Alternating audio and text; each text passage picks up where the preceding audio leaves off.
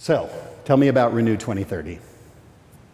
David, Renew 2030 is a coalition of regional climate foundations, think tanks, and NGOs working around the world to scale wind and solar. Why is this so important in the fight to protect our climate? Well, because the power sector is responsible for 50% of all the emissions we need to reduce before 2030. It needs to go first because we need it to electrify other sectors. We also need to make sure that the transition is fast. As well as first, it needs to go fast. We've got a window of just 7 years. 7 years to see those exponential curves hit the roof. And it also needs to be fair. We need to make sure that the communities involved are consulted deeply on the siting of those renewable energy installations. We need to make sure that the supply chains and the transition minerals are equitably sourced. And we also need to make sure that precious finance flows to where it's needed most. So this is what Renew 2030 does. Powered by philanthropy, it takes the funds to the groups that need it most in the geographies where the transition needs the most in order to impact the power sector. So what are the obstacles then? You'd think with the phenomenal cost reductions we've seen in renewable energy that this would just be a runaway success story. But that's not the case. There are all sorts of non-cost barriers that communities and societies need to work on. Barriers such as lack of ambition, policy, barriers such as lack of investment, barriers such as slow permitting and planning, not just for wind and solar themselves, but also for the grids that we need to balance them reliably and securely. Barriers like misinformation. In the information wars we've been talking about, there are really serious problems about misinformation. And of course, skills for workers in a just transition.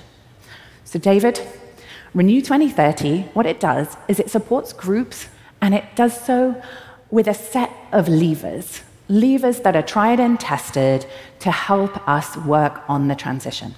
Policy and advocacy, to name just a few, narrative building and storytelling. And we do that across the globe in the geographies that have the highest emissions.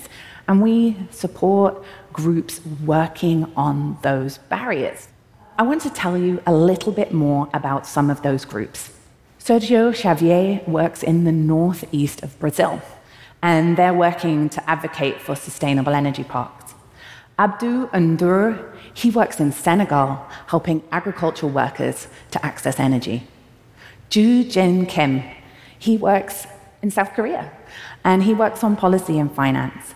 And one of my personal favorite partners that we support is Jeanette Jatubu. She helps female leaders and engineers to enter careers in the global wind industry.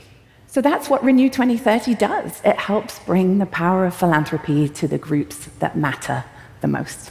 That's amazing. But that also makes it sound like communities are maybe as important as national governments in this? That's right, David. I mean, for many years, we've focused on national governments, and they are critical. Don't get me wrong, they're really, really important. But communities have incredible power to shape the power system of the future that we want to see. They can engage in community-owned energy, they can engage in local policy, they can engage in the workforce as part of a just transition. So communities are central to the thesis of Renew 2030.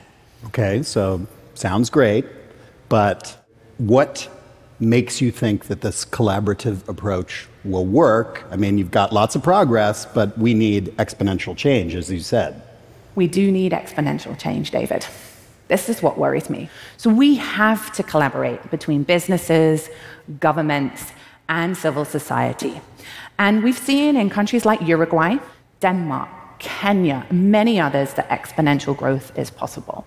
So what Renew 2030 does is it works with a group of regional climate foundation leaders to bring the funding to the groups on the ground with the data they need, the toolkit of strategies, and also the ability to convene together and talk and listen.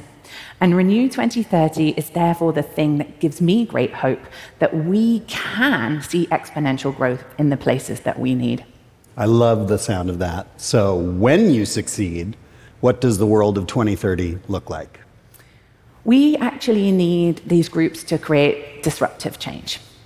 ×5 the installation of wind and solar that we have now by 2030, done in a just and equitable way.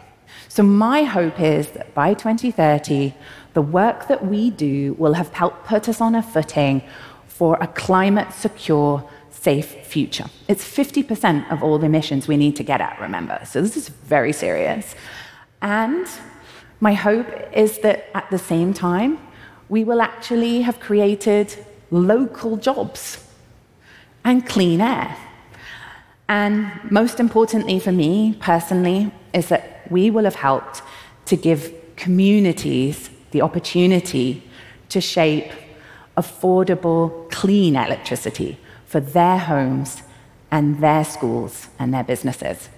Thank you. Thank you.